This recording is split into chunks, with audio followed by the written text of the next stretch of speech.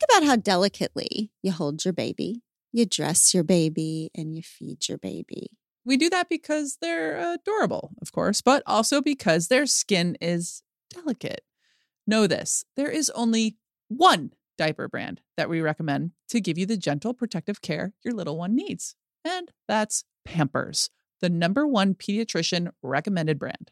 Their Swaddler's diaper absorbs wetness better versus the leading value brand and provides up to 100% leak-proof skin protection to keep your baby's skin dry, healthy, and beautiful. And when you use Swaddlers in tandem with new Pampers Free and Gentle wipes, you'll keep your baby's skin healthy.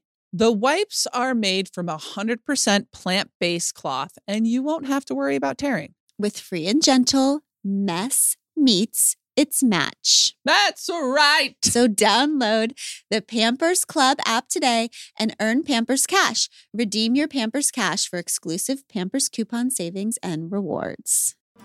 And to be loved, we need to be known.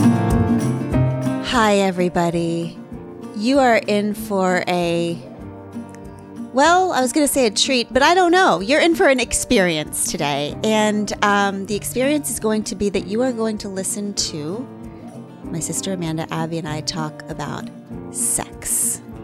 Our hard thing today that we're discussing is sex. And what I want you to know is that we're feeling really vulnerable about this episode. It was a hard episode for us to do, but a really important one, I think. I absolutely loved this conversation. I hope you do too. Let's go. Hi, you guys. Hello. Here we are. Here we are to talk about sex. Okay. Sex. I just noticed that I forgot to put on deodorant this morning, and I just feel like this is the worst possible day to not put on deodorant because I'm already sweating. This topic is a little sweaty for me. How are you all feeling as we begin this, what is sure to be an incredibly enlightening discussion about sex? Well, I just asked Sister how she feels about Amanda, how she feels about becoming a sex podcast star. How do you feel, sister? I feel like this is as close as I'm ever going to come to being a sex star. I feel Yes. like I am here. I have a clipboard. I literally have a clipboard. I'm going to be taking a lot of notes. I feel like I'm coming with a student's mind is what I'm saying to but you. it's so sister to bring a clipboard to sex. Do you actually bring a clipboard to sex? Because it feels like something you would do. Actually, Like- that's important. That's like really that. Glennon, how are you approaching this conversation? Because I'm just like I am right here. Yeah, you're right. I got nothing. Well, I'm praying. I'm breathing deeply. And Sister has a clipboard. Okay, That's right. that's very indicative of our personalities, I think. I'm in blank- surrender mode. I'm in Yeah. surrender mode. And I'm in service mode because this is not easy for me to talk about sex. And it's not, but so many people, so much of the Pod Squad asked us to do an episode about sex. So here we are. And it feels important because it's something that's such a huge part of a lot of all of our lives in one way or another. And Yes. the whole world gets to talk about it. Everywhere you look, there's some company capitalizing off of women's bodies and sex. And then the women ourselves, we find ourselves feeling very alone, I think, because we don't talk about it enough with each other. So here we are. Abby's actually recording in a closet. Ha. Ha ha ha ha. I am in a basement bathroom. I'm not sure what that says about me, but here we go. Ready or not. We're doing it. So that's funny that you say that it's really hard for you to talk about because I feel like you've probably written 200 pages of books about it. So what part is hard for you? And can you take us back to when you told me we were doing this episode, I was thinking about the early days of sex, like the origin story of sex for me and how that informed everything. So if it's cool with you, we should go back there, I think, because I think a lot of that is informed how we feel now. Yeah. And might I just like interrupt? Like, I'm just going to have like a big old ill about what comes next. Go ahead, honey. Right. I know. I mean, and Ew, so it is we've weird. been talking so much this week in preparation for this. We've been negotiating, like lovingly, like what is okay to talk about? What is not okay to talk about? What is just ours? What can we share? What can you stand me saying about my past and vice versa? Like nothing, but I'm being really brave and mature right now. I know. Such a grown up. Well, you say yes. You have written so many pages about sex, and I would say that I'm always writing about what I don't understand but desperately want to. That's basically all that I write. Most of my early writing in Carry On Warrior and Love Warrior was about like, what is this sex situation and why don't I grasp it?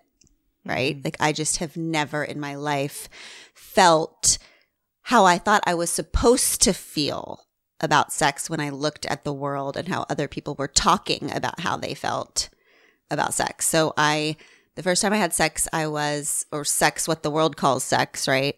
I was in, I think, my sophomore year of high school. I was dating a senior boy.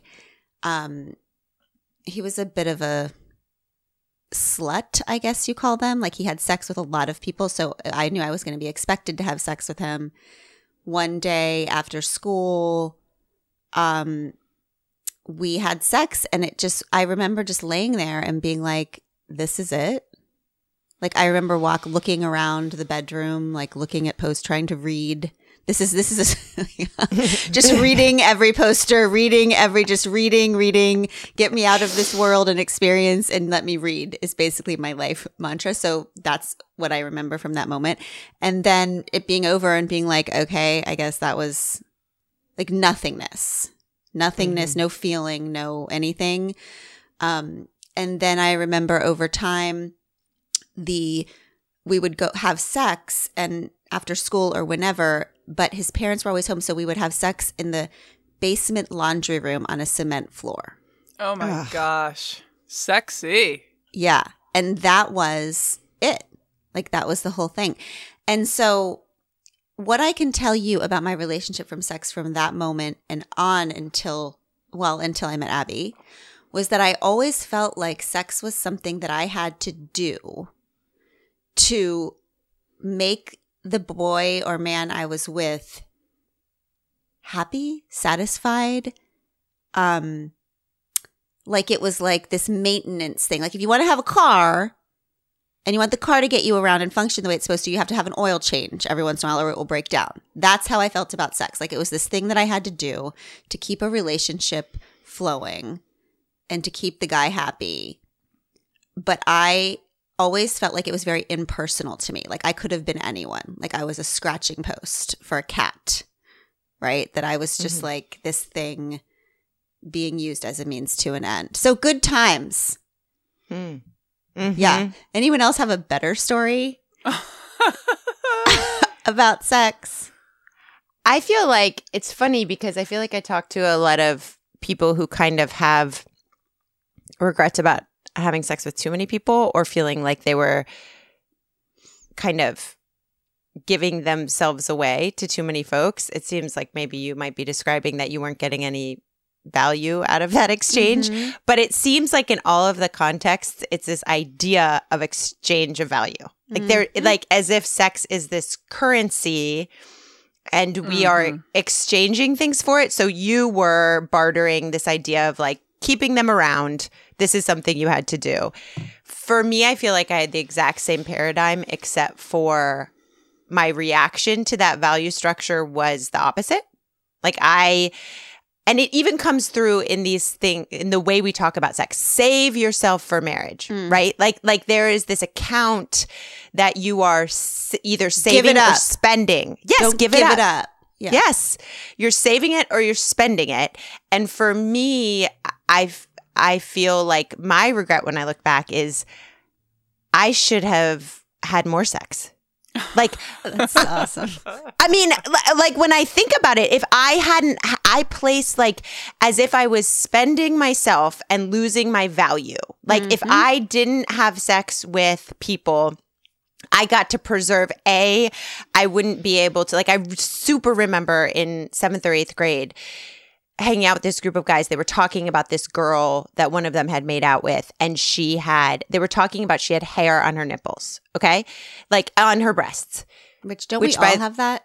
100%. Well, Okay. Yes. same. Yes. I'm the hairiest mammal in the history of Same. man. I'm like a freaking Neanderthal, like, or No. whatever those called, like the chin. I mean, No. Abby walks over and pulls chin hairs out. That's what a good partner does. Come Yeah. on. If you Okay. can't see it, then somebody's got to be able to help. Okay, sorry, know? sister. Nipple hairs. No, We're it's returning true. to nipple hairs. Well, so yes, if you are like us, you have that. But I remember being so mortified and thinking, oh, I get it. Like if you spend yourself in that situation, you are now just like exchanged on the market. Like everyone gets to say whatever they want about you. That's what and then also Like your stock. Like a bunch of guys talking about the value of this particular yes, stock that's been traded. yes. And you can Yes. do damage to it by what you say Yes, to your and buddies. Correct. And if you withhold it, then it's like that, supply and demand situation where it's like the higher value you are. And so as a result of that, I kind of had this idea of not that I could make myself invulnerable and keep my value high by not doing that. And I look back and I just think like that sucks because there were people that like I actually loved that I didn't have sex with. I mean, loved in like the Sure. senior year of high school way, but I think like, well, that's a damn shame. I also think this idea of like what we think about, like we're supposed to like when we get married and in our relationships with our partners have this like be Picassos at sex, like figuring out all things and doing it. And then we're also supposed to have these experiences of like using our paintbrushes a couple times before that. And like, how the hell is that supposed to happen? I think I could have gotten a lot of nice practice with some safe people. Yeah. And like, I wasn't even a paintbrush. I was just a canvas. Yeah. It's like, Yeah. But I think what's interesting is you guys are both talking about, I think it's hilarious that we can bring in economics and the metaphor of finance to sex, commodities, women, yes. what our bodies are worth. And you both kind of chose different paths.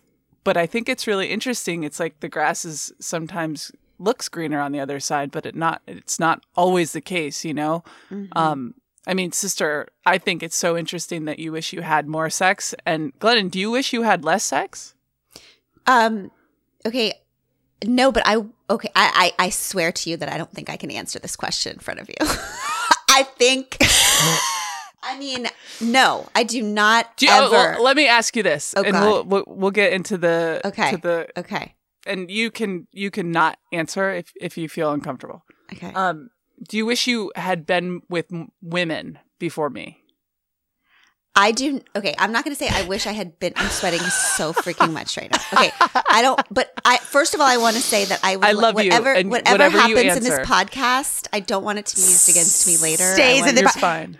Maybe we should phrase it like this. Do you wish your paintbrush had been able to practice yes, here's the making deal. beautiful art? I think I would have perhaps hated sex less if I were not having sex with completely the wrong gender my That's right. entire life. I mean, that is right. Okay. That is completely right. But I also think that while my situation might be, I mean, the first time, while it might be a little unusual in some ways because of my later in life lesbian experience, I also think it's sort of universal in lots of ways. Like when I talk to my friends who are not gay, a lot of them have the exact same situation, have the exact same feelings that I do, of feeling kind of used during sex, of feeling like the object during sex, not the subject, of feeling like a scratching post, of it feeling impersonal. So, the first time that I saw you, Abby, and I think of it, for a long time I thought of it as love at first sight. But like, what the hell does that mean? That's kind of like weird and woo woo. And what I really felt was true desire for the first time, right? Like I wouldn't have not known how to put that into words at the time, but I felt like holy shit. Like I felt like magnetized. I felt lit up inside. I felt tingly in like certain places. I felt like very like what is happening? And of course, to me, that felt like a mystical experience because I hadn't had that before. Right? So after having felt lit up for the first time, feeling desire, feeling alive, having on top of that struggled with sex for so long, I started putting all of this together, right? And as you know, or is in Untamed, I sat down with a long-time trusted therapist that had been Craig and I's marriage therapist for a very long time. So knew all of the struggle. And I sat down and I basically burst into tears and I said, here's the deal. I feel so dead during sex. I feel used every time. I feel like I'm just abandoning myself. I feel rage. This is after all the infidelity. I feel angry during sex. And now I'm having this experience of feeling desire for this woman. And I'm wondering if it's all just starting to make sense, you know? And she looked at me and said, okay, all of these feelings are none of this is real. That's the first thing she said. None of this is real. And I said, wait, but are you sure? And, you know, if I can't be with this other person, then I know that at least I can never have sex with my husband again. And she said, okay, well, have you considered giving blowjobs? A lot of women consider blowjobs to be less intimate. So maybe you could handle that. I mean, what kind of...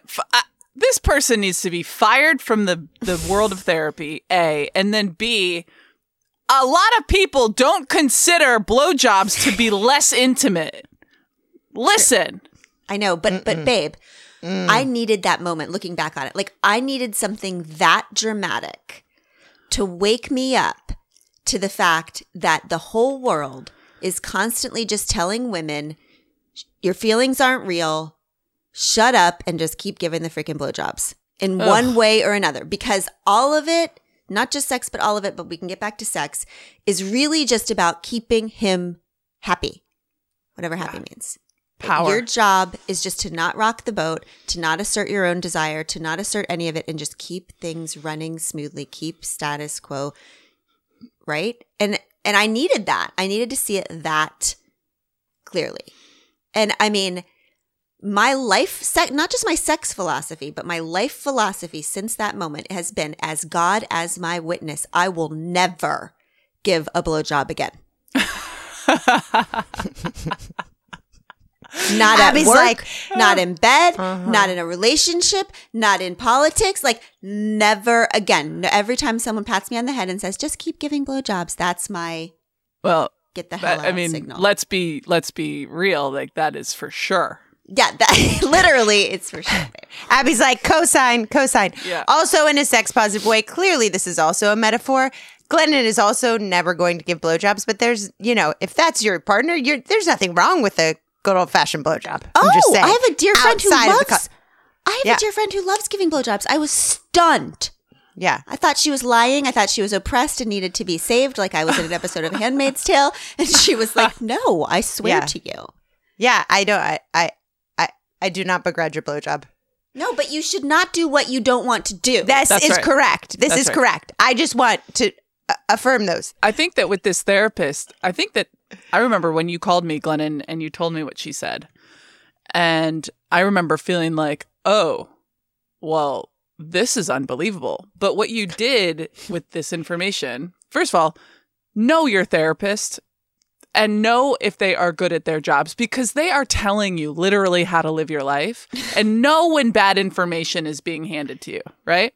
Yeah, as a person who loves therapy. for a We long love time, therapy. It's dangerous. and It can be dangerous when you turn your brain off. When you Yeah, turn your but brain here's off. the thing. What I think is so cool about this is, I think, in some ways, what really sparked Untamed. Mhm. Like, this was like, it was like a real awakening for you. And quite honestly, it was the craziest shit I had ever heard. And I think that allowed you to feel like we could go down this path together, because it was like, this was such horrible information. Anyways, I digress. Yeah, I agree with you. It was so clarifying. It was so clarifying to me. And, you know, then a lot happened. We had a lot of things to walk through before the first time you and I had sex. Yep. And that day, I flew to LA from Florida and came to a hotel room where you were. Oh my God, are you okay right now? Yeah, I'm getting a little Yeah. Embarrassed. Yeah. My little cheeks are like. I know, your sweet little cheeks. But what I will say, we talked about whether or not we could talk about this. Okay? And we're telling this story vaguely for an important reason, because Yeah. that moment of walking into that hotel room, knowing we were going to have sex for the first time. By the way, I had never even kissed a girl before, and we had just like dismantled our entire lives for this moment. So it would have really sucked if it didn't go well. You Talk knew about that you knew we were gonna have sex? Oh, stop. We've been talking about it every freaking hour. Okay. That's a high pressure situation. Like, Oh what my if that? God. Oh God. We hadn't been in the same room. We hadn't even touched. No. She has never kissed a girl. I'm like, there's a lot of things that are like riding on the line for this.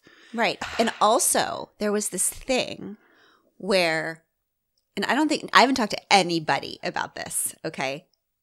You and I, Abby, have talked about Okay, it. I'm like, I don't think that we should go down this road then. So there was this vibe in our early relationship, which was Abby had been used to like freaking being the sex tutor for straight girls. Right? Okay.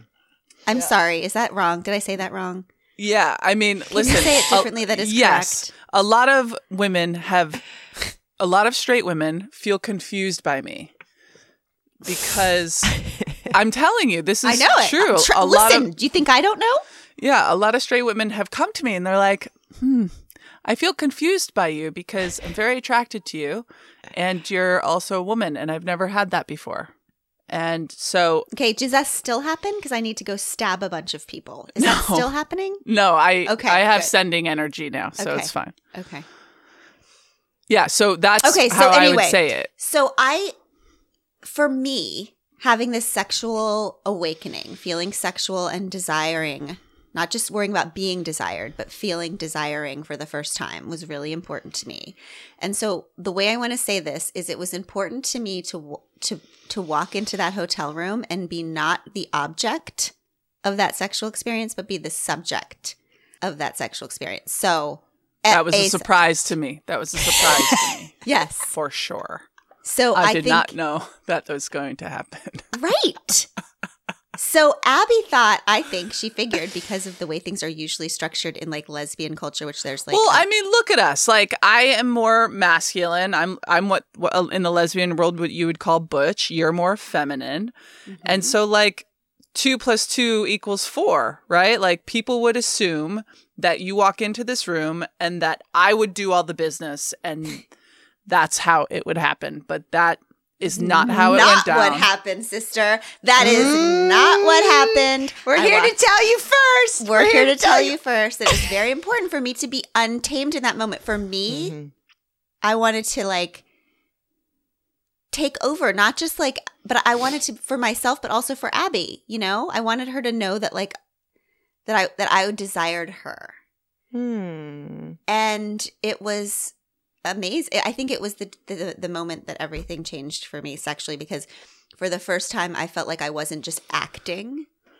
You were a sexual actor instead Yes. of acting. Yes. Yeah, and I wasn't Well- like trying to recreate some freaking scene I'd seen in a movie a million times. I wasn't saying the script that women are supposed to say from porn culture. I wasn't arching my back the way is this what it looks like in the movie? Like I wasn't playing a role. I was actually there and just responding however my body and emotions wanted to respond. And I know that a lot of people out there who are listening have their roles in their sexual identity, their sexual lives, their sexual relationships.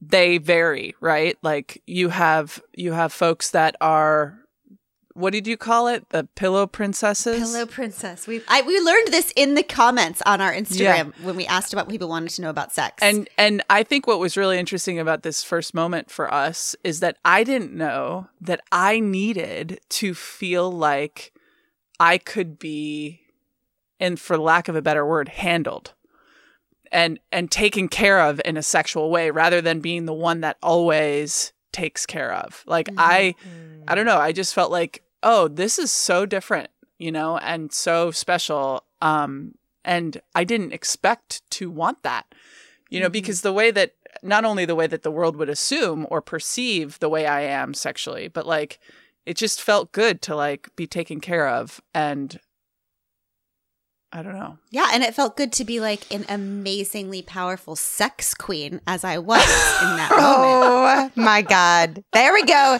We got the title of this episode. Next book, Sex Queen. Yeah. Yeah. God. I mean, I'll give you that.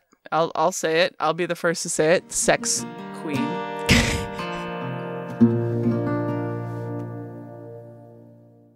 Okay, so I love good wordplay. And Third Love is crushing their wordplay here. When you have a bra that pinches or slips or just isn't comfortable at all, or is comfortable but isn't your style, you've got problems. How excited was Third Love when they thought of problems? Well done, Third Love. I see you. When you wear Third Love bras, you've got no problems. They fix the problem of size exclusivity with their famous half-cup sizes that revolutionized the industry by giving more options to find a bra that fits. And they fixed the problem of guessing what bra will fit you with their virtual fitting room and other helpful guides. A bra size chart, a Bra 101 education section that's basically an FAQ for all your burning questions, and a ton of great reviews from real people. My sister just texted me 99 problems, but pinching isn't one. It's time to get your problem solved. Visit thirdlove.com and get $15 off your order with code podcast15.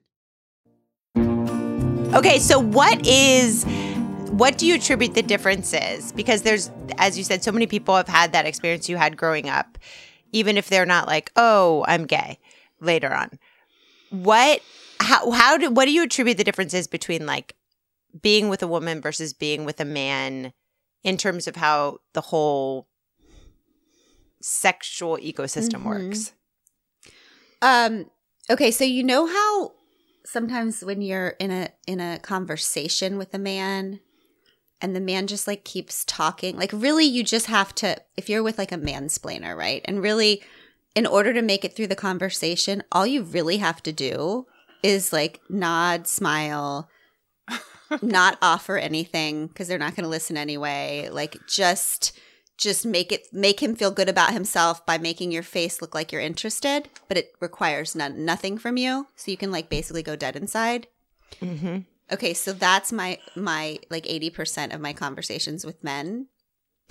And then when you're talking to a woman who's like really emotionally has a high emotional IQ and a high social IQ, and you are like in a conversation and that she's like asking you questions and it's like intense and like making you think and growing you, right? And it requires all of you. And it's awesome, but also exhausting, right? Those are the differences of sex. And it's like sex with a guy. You really just have to keep smiling, make them feel. This is like such a horrific generalization. Can the listener just stay with me because this is my particular experience. I was just going to say, disclaimer, this is your experience and not experience. Yeah. Right. And then with the woman, it's with Abby, obviously, she's the only woman I've ever been with. It's like it's a conversation that requires a lot of you and it grows me and it's deeper and it's like transformative and it requires a lot more of me. It's exhausting. Yeah. Okay. So some people probably think, okay, this is like before and after. It sucked and now it's this idyllic world. But do you must still have like sex challenges and dealing with things. I mean, you're a couple Oh my God. years in. Oh, yeah. So what are those? And do you people. think they're universal Okay. What do to you like think, men babe? and women? I'm going to let you answer first so that I know where we're going with this before I answer. Yeah, I think that our biggest challenge is two parts. One, I think that frequency is the challenge, but actually, I think our bigger challenge is the worrying about the frequency. So, Glennon is new to lesbian culture. And actually, she taught me at the comments, since you asked for what people wanted to hear on this episode, you have taught me this thing called lesbian deathbed. Yeah. It's so Can you tell the people? If our podcast listener, you guys, you are teaching us so much. Okay. Yes. So we just sit and we read every single one of your comments and we read aloud to each other all the emails you send, and we listen to every single voicemail together because we learn so much from you all. It's so been lesbian amazing. deathbed, it's like lesbians meet and then they fall deeply, deeply in love in 4 minutes, and then they have so much sex for like 2 weeks.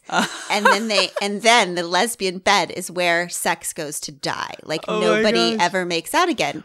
And it's because, like, imagine in a male-female relationship, it's again a generalization, but the male is usually the one who like wants to have sex, and Yeah, he's poking the bear. Like, hey, can we do this? Come on, let's go. we have no poker. Yeah. Like we are both like, let's just snuggle. Yeah. Literally and figuratively, you have no poker. Okay, I know why this is, you guys. I know this because this is a thing. For in my relationship, I never am an initiator of sex. Like Oh. John's like, let's have sex. And then I'm always like, and then we have sex. And I literally say, that was a good idea. Yeah. Great idea. So it is, but there's a thing. Okay, so there's a thing called spontaneous desire, and then there's a thing called responsive desire. And spontaneous desire is when your desire starts in your mind and then goes to physical. Oh. Okay? And 75% of men have primary spontaneous desire. So my they're God. literally thinking about it, then they get the physical desire, and that's when they're like, poke, poke, hey, want to make out? Women, on the other hand, only 15% of women have primary spontaneous desire. So that is 85% of women are responsive desire, meaning I'm not thinking about it. I don't have a mind to physical. I have physical to mind. So you need the initiator to get you to the physical space to even have the desire. So if neither of you are getting there, you're quite literally not getting there. And it's totally normal. Yeah, Okay, thus so- we get to lesbian deathbed. This is like when the love hormone wears off in our brain. This is why that like spontaneous urge just goes away, and then maybe it just never is, because that's how we're built. Yeah. It's so interesting. Does the spontaneous person, does it have to be a person, is my question. Like, I'm thinking about writing a erotic novel. Mm-hmm. Because I love to write about things that I have no freaking clue Sex about. queen. Sex queen. 'Cause I'm a sex freaking queen. So I want to write like a lesbian, queer, like 50 Shades of Gay situation. Oh my God, amazing. But what I'm saying is, can the impetus, can the poking be, if you don't have a man, it could maybe be a book. Yeah, Okay, but so Is that there's correct? Like, could that get people going, is what I'm asking. So there's two separate things. There is the desire, the way that your desire manifests. That's in the spontaneous or responsive. Like what gets you to the place of basically arousal does it start mind and then go to physical, or physical and then the mind? But then you have your whole, to answer your question, you have this whole structure in your brain that is a dual control model that regulates your desire. And that has accelerators and it has brakes. So basically any input you're getting around you, if it smells, if it, like you said, a book, totally. If it's just like physical things, as if things you're imagining, those are any of those can be accelerators, but also any of those can be brakes. So that's why when you're in bed at night, at the end of the day, and you're staring at your to-do list that you have to do before you go to bed, and you're staring at 14 piles of unfolded laundry, you might have a lot of the accelerators going on, but your brakes are stronger than that. So they're both always happening at the same time. Also why, what's the best sex? Everyone say it with me. Hotel sex, right? Because you're in a hotel. There's literally nothing around you to remind you of all the shit you have to do, of all of the. So it's your brakes are off, and that's why you can be more responsive to the accelerator. I love but this. Everyone has both, and it's literally how our brains work. Well, And it's also why women, going back to our caretaker episode, if Yes. the woman is the carrier in the mind of the emotional, mental load of the family, the constant caretaker going, that is why a lot of times we will have more breaks than the partner. well, And it I- goes. Sorry, go, Abby. No, go. No, I was just going to say it also goes back to the economic model, because there's evolutionary reasons why women in heterosexual situations have way more breaks than men. I mean, when you think about it, men had an entirely no risk, high profit situation with their accelerators. Their breaks are not going at all because they have evolutionary reasons. They're going to reproduce. They're going to have guaranteed orgasm, because that's how sex is defined. Women have all of the risk because of, complications with pregnancy, bearing children, potential death, all the things evolutionarily, right? Oh my And we also have low profit, right? Because socially there's all of that stigma attached to women Yep. with having of the sex. So our breaks are evolutionarily, socially, and also with the construct of how our lives are structured, constantly on, right? Jeez. What were you gonna say, babe? Yeah, I think that just to go back to the frequency a little bit, because sister, I think that what you just shared is like so intense and true and real. But one thing that Glennon and I talk about probably the most mostly is like, are we having enough sex? Like, what is enough sex? And it's not even like the actual frequency, but Glennon, you coming from a heteronormative life, marriage, that you would do this for as it was an oil change to make sure that the guy doesn't, stray, or to make sure that you're keeping in good faith with him. And for women, it's like I'm not as worried about it, I think, as you are, because I've been in a lesbian life and a culture for longer. And also, I feel like there are seasons to sex. I think that, of course, never, not once have I had sex with you and been like, gosh, that wasn't worth it. What a waste of baby time. No, never. Every single time, sister, I'm like, God, That was we a should good do idea. that. Yeah, we should do that more. Yeah. But I also think like we're in the midst of like teenage years and work, and we've got something, and then at night I see what you do all day long, and I look over and like I know that we're both exhausted. But that's a difference.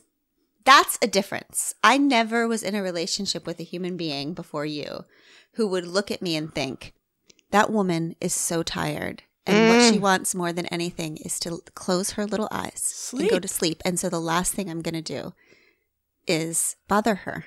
Requires something That's of her. a difference between Yes. what I want to say to you about men and women. Yeah. Right? That's huge, because it also goes back to the whole idea of like, if you're at the worst of times, right? At the worst of times, it feels like, are you freaking serious? Like, you see me, right? Like, I'm almost dead.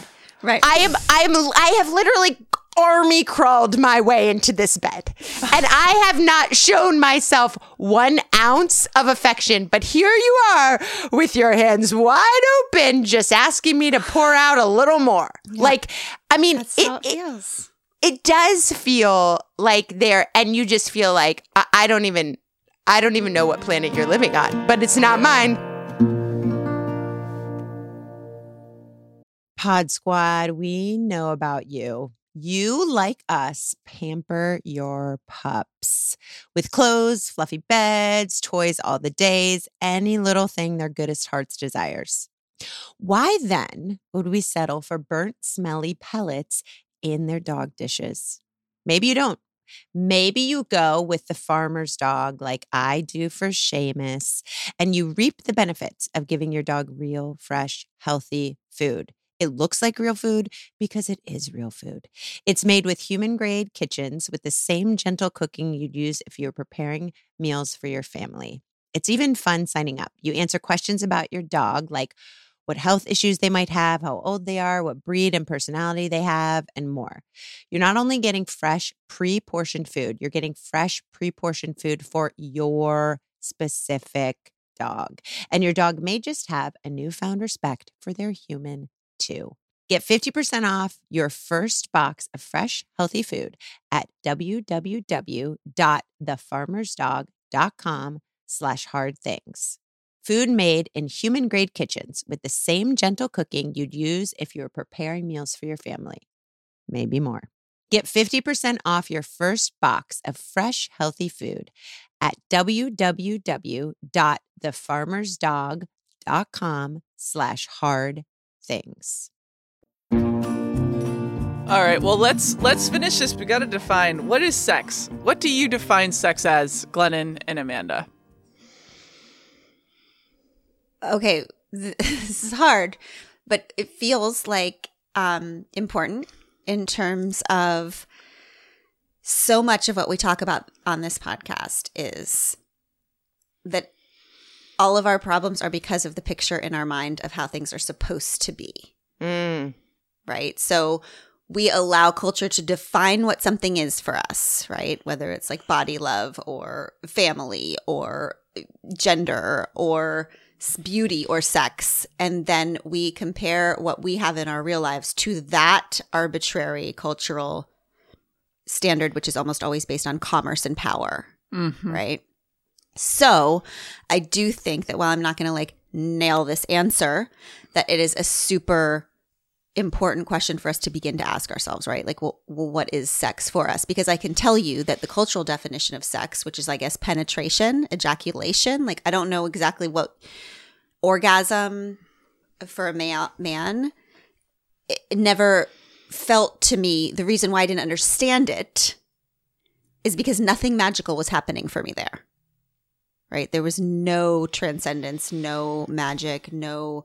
So what I would say is that, you know, Abby often says that sex is something that happens all day, that like when I bring her coffee in the morning, that's sex to her. Okay.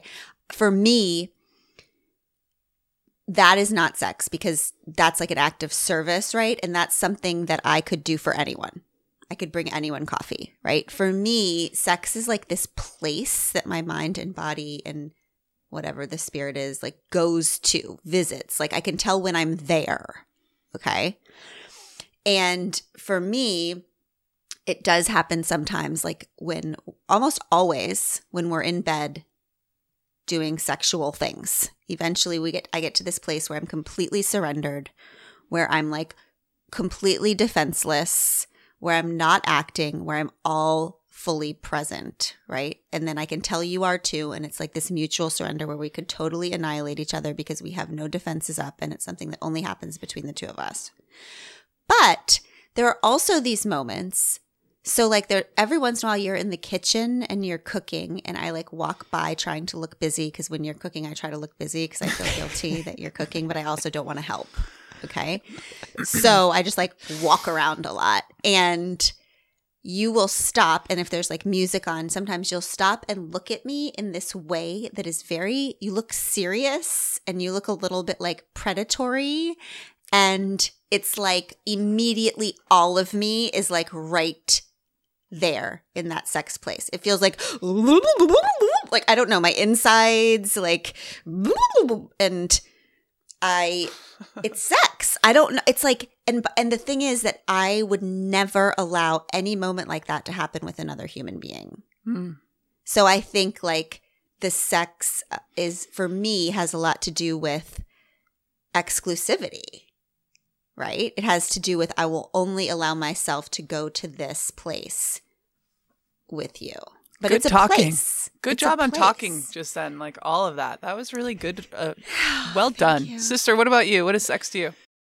I feel like it's important to say, and because I feel like a lot of this conversation has been framed, and a lot of the way that I feel like my friends and I talk to each other about sex is, how do you, oh my gosh, I'm always so tired and I don't want to have sex, and how do I deal with this? And he always wants to, or whatever it is. And I just feel like there is, no one ever talks about the opposite problem, which is when you feel like when you have been sexually abandoned by your partner. And it's I think it's probably one of the loneliest places to be, because when you're, which is what happened to me in my first marriage, that my husband did not want to have sex with me. And so I think there's this whole kind of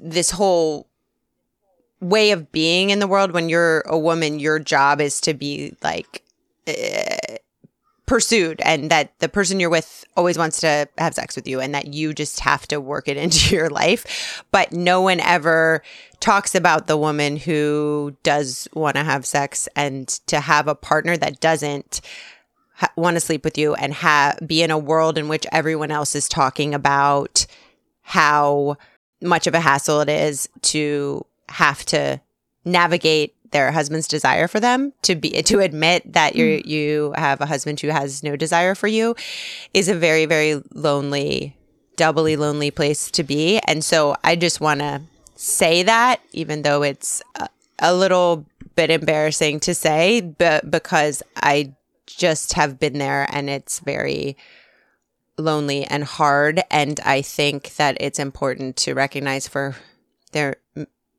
if you are listening to this and you are in that place, that I was also in that place. And it is very hard to feel like there isn't something very, very wrong with you when you think that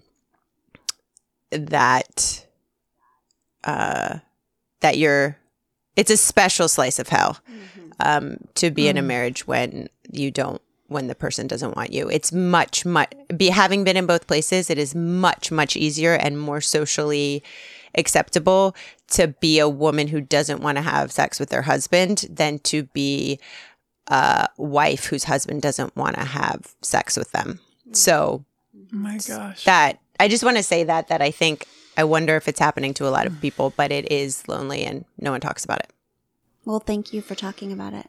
But I think what I'm trying to figure out is just, what are my sexual values? Because I feel like I have grown up and I assigned these values to sex that I don't think work for me, and are working for my life going forward, about like, it's this, this worth thing that is transferred and go. And, I just want to live in a world where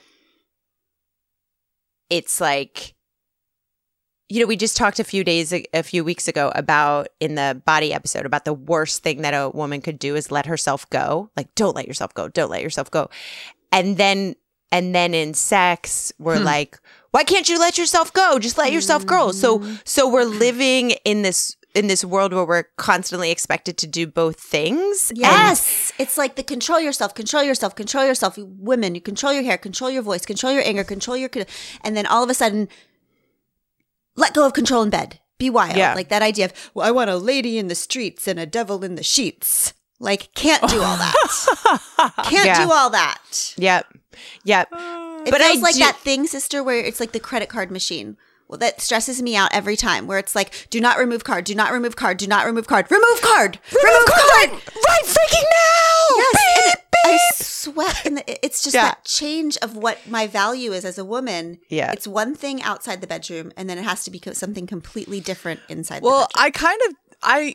I kind of disagree with you guys in this. I mean, Good. yeah, for me, I think that sex is happening all day long for me. Well, that's unfortunate to hear. No. I'm never letting you leave the How house many again. times Sweetie, a week? She's sex like, how is many hap- times a day? It's happening between me and you all day long. Okay, good. Got it. So all day long, right? Like the beginning of the day, like the reason why I think like when you hand me that coffee in the morning, I don't let people do things for me That's like, true. at all. I do things for myself. So when I let you do something for me, it's because I do know that I want to be taken care of on some level. And that is the beginning. So when you talk about the Venn diagram, I just think that my Venn diagram is a little bit bigger of that spot of intimacy that we kind of talk about sex. So this might sound so weird, and I'm sure people have this fetish, but like when you take a bite of the food that I've made you and you tell me how you like it, I love that. Like that makes my brain light up. You know, when you hand me the coffee and when we have a day and we come back together and we talk about the thing that happened in the day, like those are things that foreplay wise that are like getting my brain to remember, you know, that we don't have to be lesbian deathbeds. We don't have to operate in that way. So it's connection to you. It's any sort of real connection. Is sex Because to you. I believe that the pinnacle is this place that you talk of, G. Like the pinnacle to get to the act of sex is this other realm, right? But the conversation that has to happen from morning until that moment of the act, that is very real and very sex to me as well. I love it. We've all been there. You have a question about your credit card. You call the number for help and can't get a hold of anyone. If only you had a Discover card. With 24/7 US-based live customer service from Discover, everyone has the option to talk to a real person anytime, day or night. Yep, you heard that right. A real person. Get the customer service you deserve with Discover. Limitations apply. See terms at discover.com/creditcard. Well, I want to ask Sister one more question, and then we'll get to our next right thing. I want to ask you. We talked about, you know, our sex challenge, which I would say is I am constantly worried that we're not having enough sex. When I told Abby about lesbian deathbed, she said, I've never heard of that before. That's so interesting. And I explained it, and she said these words, oh, I guess I just didn't know that was called lesbian deathbed because I just thought that was life. That's literally what she said to me. It's true. But honestly, I mean, we were at a like this retreat thing, and there was a sex therapist there, and the sex therapist I talked to, she said the first thing everyone asks her is, "What's enough? What's enough? Am I in trouble? Is this in trouble? Like, what's the number? What's the number?" So I have no answers for that. I just know everybody's worried about it. But can you tell us, like, what are your sex challenges? Like, when you think about you and John or whatever, what do you think? What do you worry about? I mean, I think before I read Nagoski's book, Come As You Are, which everyone I think should read, when she's the one who talked about the dual control and the responsiveness and stuff. Before I learned about the responsive desire, I was thinking there was something seriously wrong with me, that I didn't have that kind of spontaneous, oh, I can't wait to jump in the sheets thing. I thought, why am I not initiating like half the time? And is that a problem? Is that a lack of general desire? So I think the frequency is a situation too. Like, I think everyone is pretty worried about it. Like, am I having enough sex? What does this indicate about relationships? I think on the like letting yourself go thing, I just don't, same as I look back on growing up and like what I feel like I should have done differently, I'm wondering what is 80-year-old me gonna look back on now and be like, why the hell didn't you?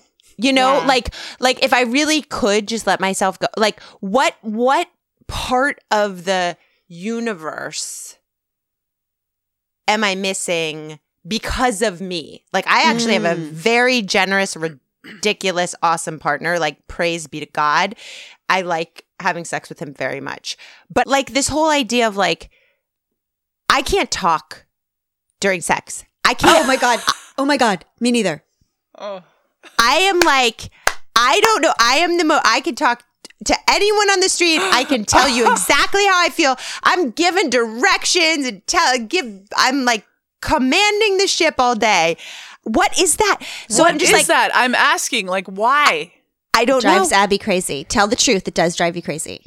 Well, I just don't understand it. Like, we trust each other the most, and we're doing the most intimate thing, and then you just go silent. And we're both professional speakers. Well, I mean, look, you like to talk. We like our whole relationship is talking, Except and during then sex. we get into sex, and you don't say a word. I can't even respond. No. Like I can't. I'm just like, No, I'm like, every once in a while, I say to my own brain, okay, I feel like you should moan or something right now.